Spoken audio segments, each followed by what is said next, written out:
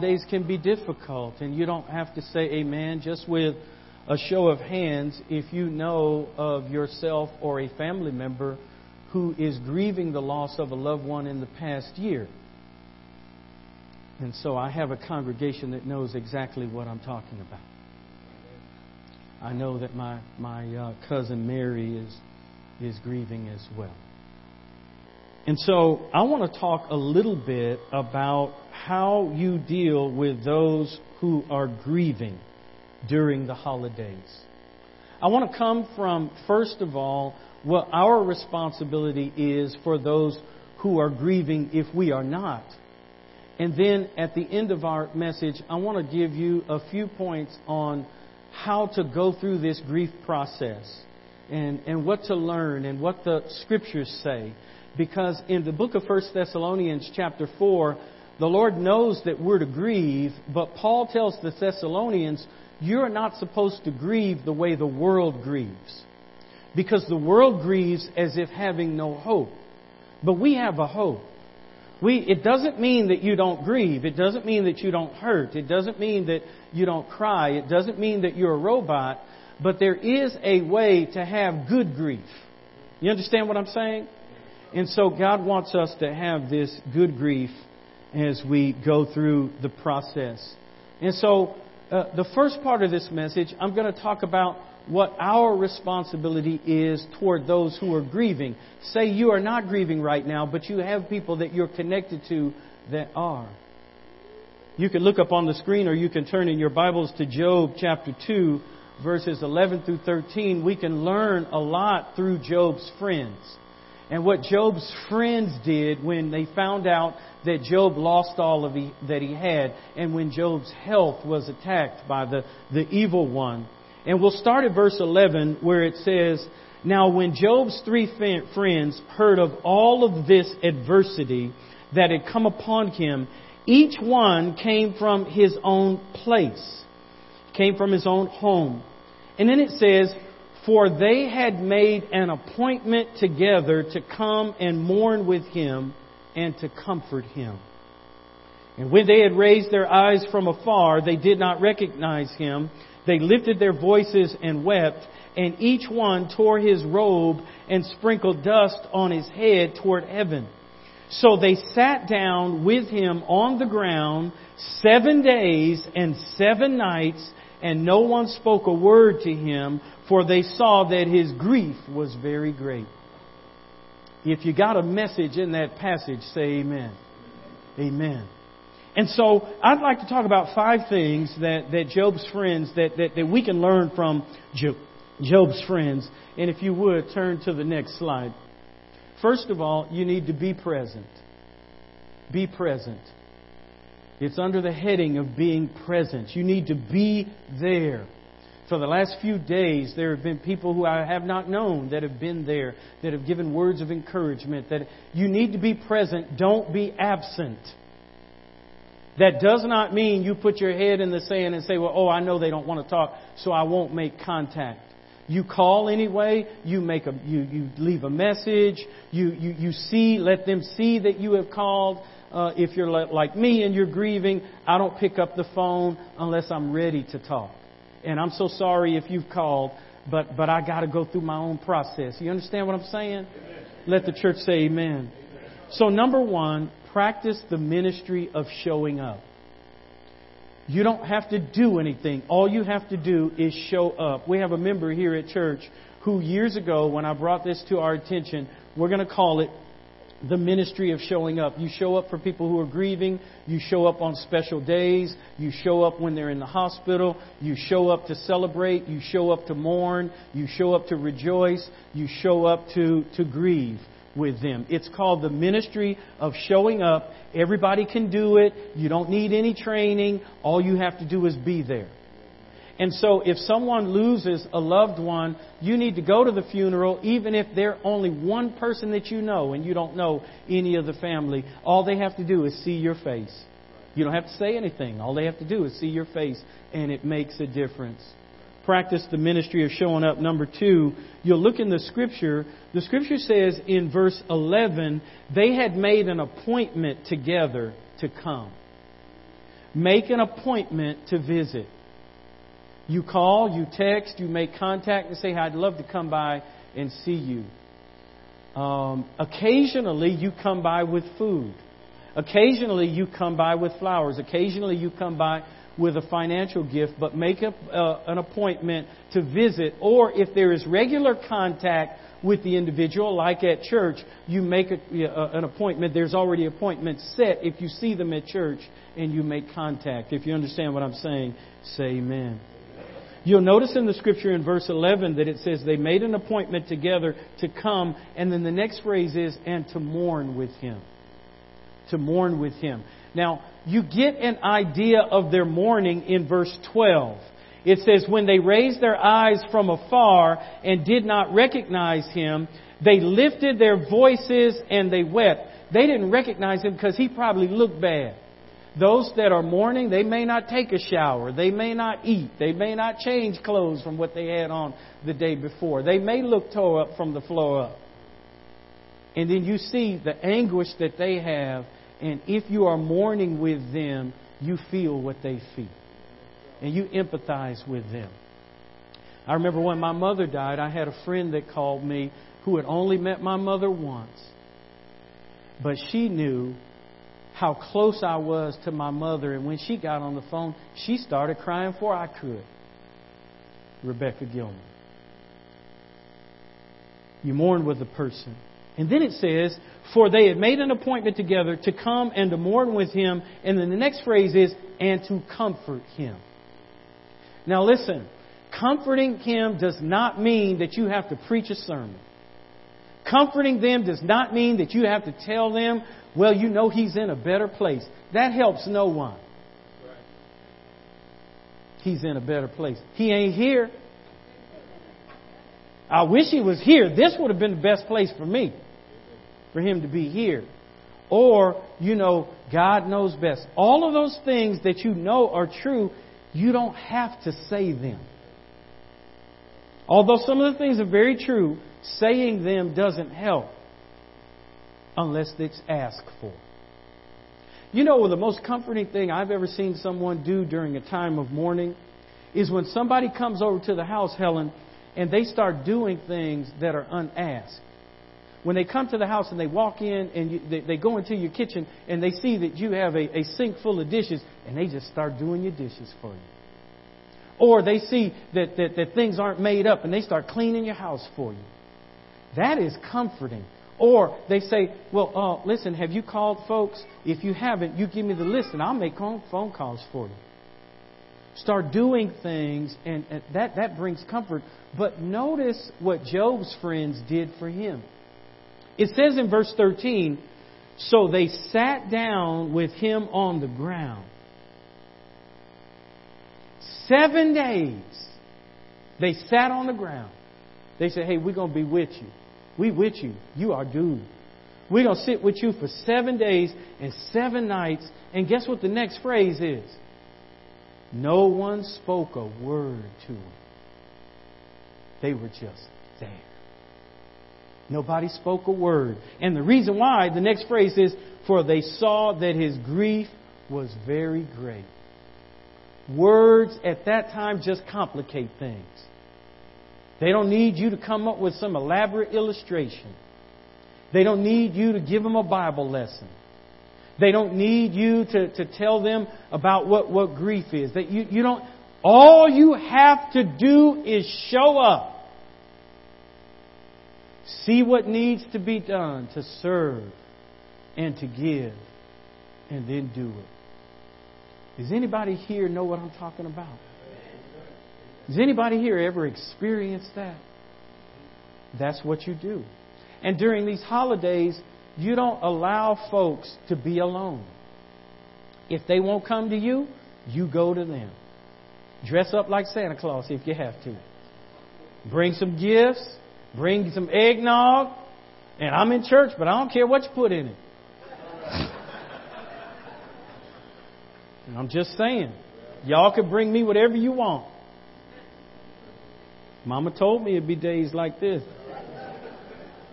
But I didn't know it'd be days like this. Amen. Did you get all of them up there?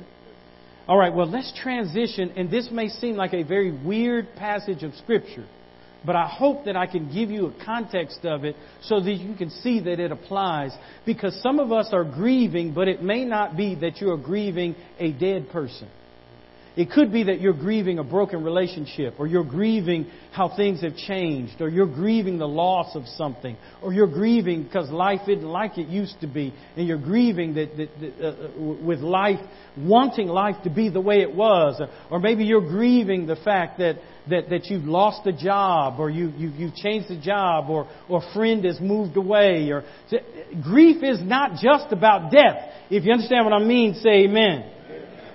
And it could be that not only grief is there, but guilt is there as well. Grief and guilt, that is a wicked combination. That when somebody loses something and they feel guilty about the loss, that compounds matters. And so we're going to look at John chapter 21, verses 15 through 17.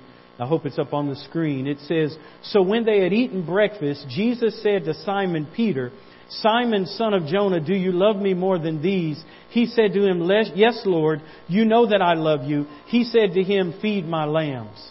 And he said to him a second time, 'Simon, son of Jonah, do you love me?' He said to him, 'Yes, Lord, you know that I love you.' He said to him, 'Tend my sheep.' He said to him a third time, 'Simon, son of Jonah, do you love me?' Peter was grieved because he said to him a third time, 'Do you love me?' He said to him, 'Lord, you know all things. You know that I love you.' Jesus said to him, 'Feed my sheep.'" Well, what does that have to do with grieving? You remember when Jesus told Peter said to him, "I'll follow you wherever you go. I'll follow you even unto death." And Jesus turns around to him and says, "Peter, dude, I know that that's how you feel in your heart, but I know your flesh.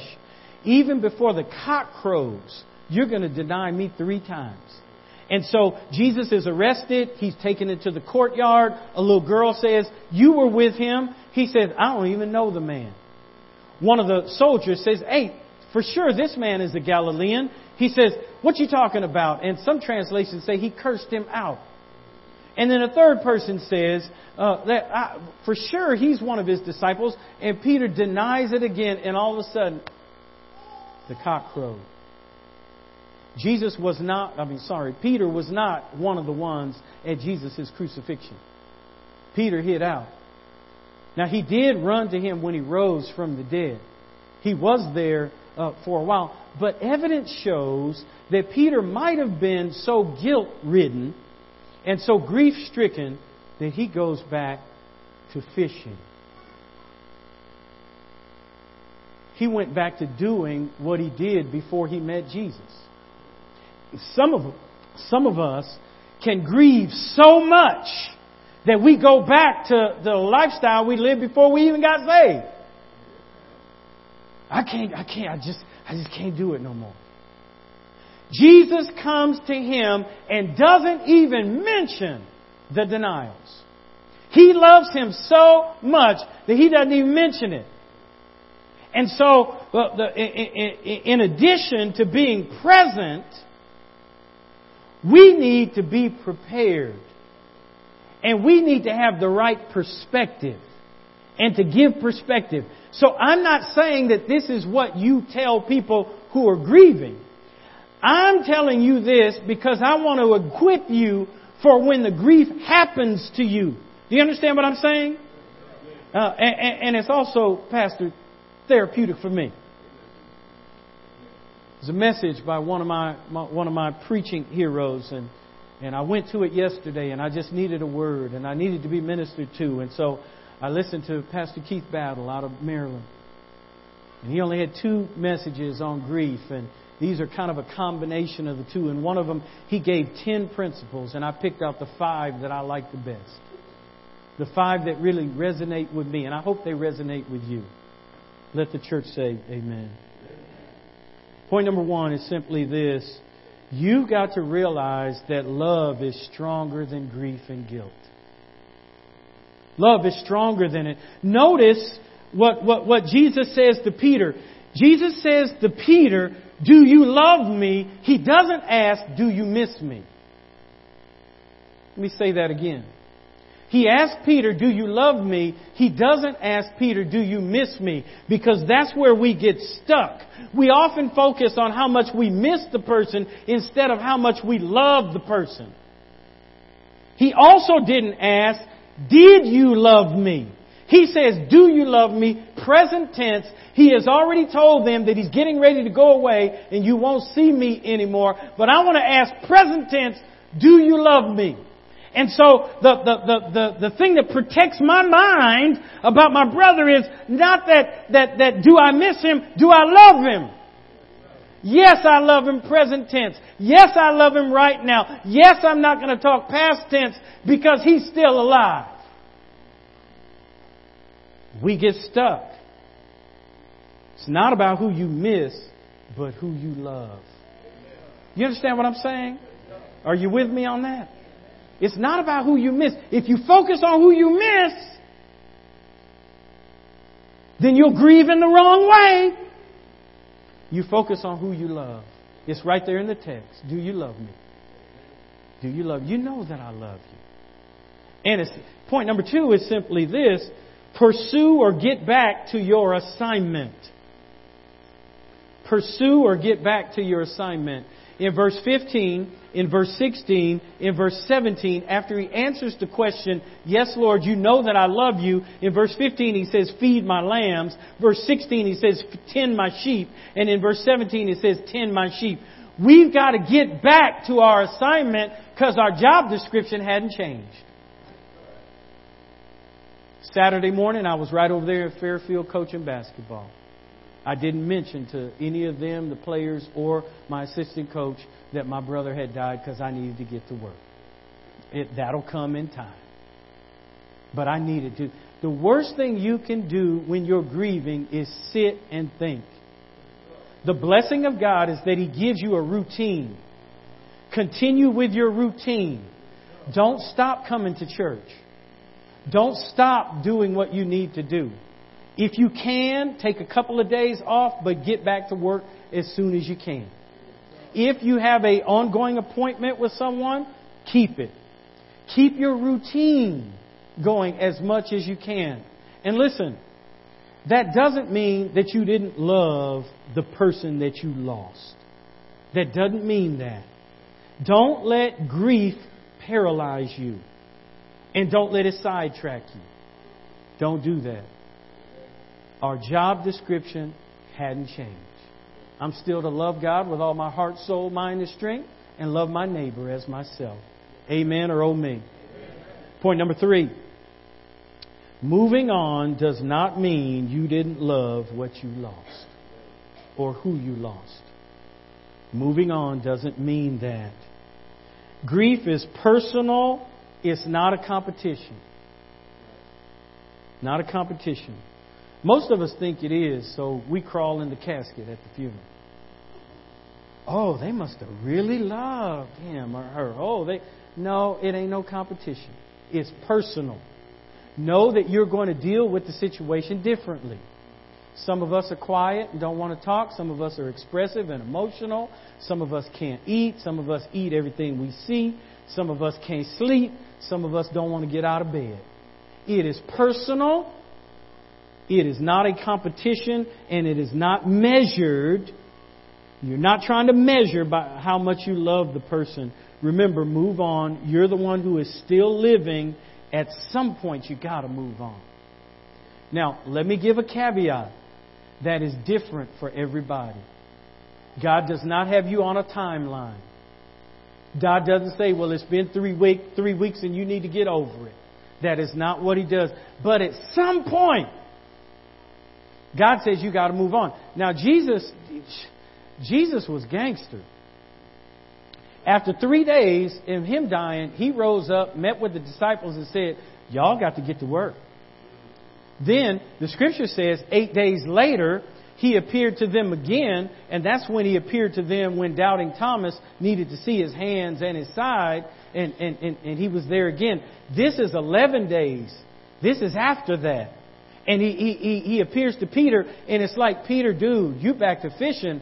I called you to be an apostle to start the church. And so 40 days later, Peter is out preaching the first sermon. At some point, you got to move on. And I'm not being hard. That is for me too. Amen or oh me? Y'all real quiet. Point number 4. Use fond memories as a medication. Use fond memories as a medication. Listen, I'm going to say this, and I'm going to say this real clear. Do not let your loved one's death give you an excuse to just let your life go and fall apart. If I go, and I'm speaking to my family who is here now, church family and everybody, I want my life to inspire you to live and not traumatize you to go haywire. After I die, I don't want it to be said that my children, they just ate themselves into oblivion. You know, so-and-so gained 200 pounds. That is not glorifying about my life. I don't want to hear that they got on drugs because Daddy died. I do not want to hear that they started drinking alcohol or got loose living and wild living because I died. You do not allow the loved one's death to traumatize you to the point of living out of control. You use that as an inspiration for you to live out their legacy. What they said, what they did, and what they stood for. And that is what Jesus is telling Peter. No, you don't go back to fishing. No, I called you to be fishers of men. No, I called you to build my church. No, I called you to make a difference in the world. And many of us will use that as an excuse to go back doing what we did. You do not honor the person by that. However, you use the memories as a medication. You remember when Daddy did this? You remember when Sister did this? You remember that fun time we had? You remember, man, that was really some. You use it as a medication. You don't use those other things to medicate you and to take away pain. If you understand what I'm saying, say amen. Is this helpful? I know it's not a pretty sermon, but there are people during the holidays that need us to give perspective, or we need the perspective. Are we on point number 5? Last one. This really helped me because I've been practicing it without knowing it. Schedule and manage your grieving times. Schedule and manage your grieving times. What do I mean by that? Listen, there is no virtue just because you were strong enough not to shed a tear. There's no virtue in that. Because my Bible tells me that Jesus wept.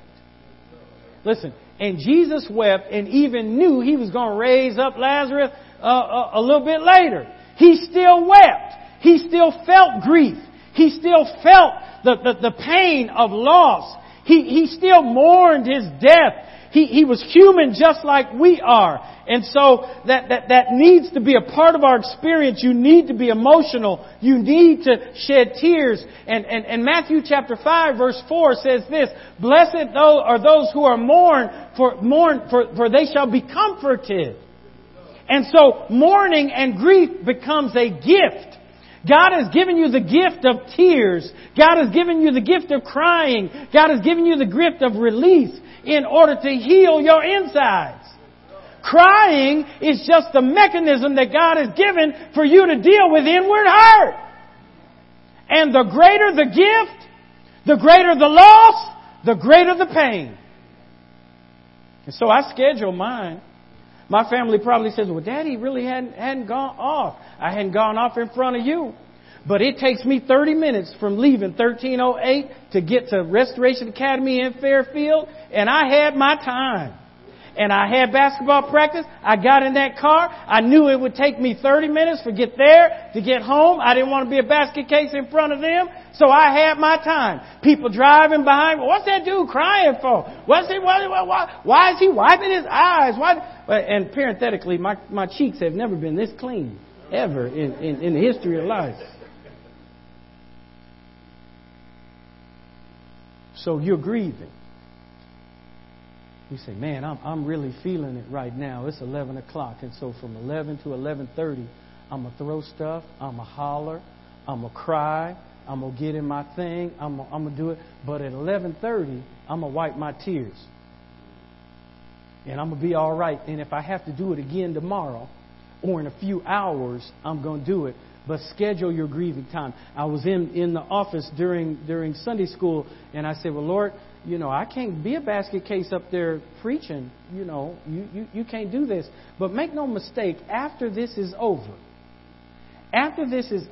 when I read a few Facebook posts, when I see a few more pictures, when I have a few more thoughts, when I am going to go there. And it's going to be all right that I go there. Because Jesus wept. Yes, He did. Now, I'm going to close this message not on this point, but I wanted to close it on that the last point on that point to give you a perspective. I want everybody to say the phrase, on the other hand. Okay. So I got lost, but on the other hand, I had my brother for 59 years. Yeah, on the other hand. So when you are grieving and when you are mourning, you recognize the loss, you recognize the pain, but there's always an other hand. There's always an other hand. There is always a hurt, and then there is always, on the other hand, deep and profound thanksgiving. I thank God for my brother. I thank God for what He taught me. I thank God for the investment that He made in us. I thank God for all of the memories. I thank God that we grew up best friends. I thank God that we stayed best friends. I thank God for all of the times I made phone calls. I thank God for when we went out to California and we just had this grand entente. I thank God for when He came here, when we opened up this church. I thank God that He stood with me when we got married 35 years ago. I thank God that we talk about shared experiences and love. On the other hand, I got the best brother in the house. On the other hand, I got a niece and nephew who love me. On the other hand, I got 8 great nieces and great nephews. On the other hand, my brother died on Thanksgiving, so I'll never forget the day. On the other hand, when Peter was mourning the death of Jesus and he was mourning his guilt and he was mourning his grief and he was going through all the process, on the other hand, the only thing I want to ask you is, do you love me? And Jesus asked Peter, do you love me 3 times? You know why? Because he denied Him 3 times. He said, I got you covered. Do you love me? You know that I love you. Do you love me? You know that I love you. Do you love me? You know that. Well, then get busy. Get busy honoring me. Get busy doing your thing. Get busy building this church. Get busy being significant. Get busy making your legacy. Get busy. On the other hand, we got so much to be thankful for. On the other hand, I got life and breath. And on the other hand, I lost a brother, but I still got a wife. I still got 4 children. I still got a mother-in-law and a sister-in-law and a niece. I still got a church family. And I still got Jesus. On the other hand, great is the Lord and greatly to be praised. His greatness is unsearchable. You will seek me. When you seek me, you will find me. When you seek me with all of your heart. God so loved you, Pastor Mike, that He gave His only begotten Son. The Lord is my shepherd, I shall not. On the other hand, I've got a God that I can lean on and depend on. Let the church say, Amen. Father God, we thank You so much for Your word today. We pray, Father, that we would be just like You, Jesus. A man of sorrows, acquainted with grief. Help us to have good grief. To do it the right way. To make sure, Father, that we're honoring You in all that we do. Father, You know better than anyone else. You lost Your only begotten Son on a cross. You knew the grief, You knew the pain, You knew the separation. But on the other hand, early one Sunday morning, He rose. He rose from the dead with all power in His hand. Lord, I believe that. And because I believe that, your word says that I'm saved. Because I believe that, I have access to your power. Because I believe that, I have access to your Holy Spirit. Because I believe that, I can grieve differently. Because I believe that, I've got resources. Because I believe that, I belong to your church. And I've got resources with people who will pray, support, and give. Father, I thank you for that. Lord, help us to preach that message to those who are grieving during this very difficult holiday season. The Anaya Blanchard family, Cupcakes family, those who have lost loved ones tragically, Father, we pray for all of those. Lord, your comfort is real. Help us comfort them with the same comfort that we've been comforted with. Father, we glorify you today. We honor you today. We lift you up. In Jesus' name. Won't each person say, amen.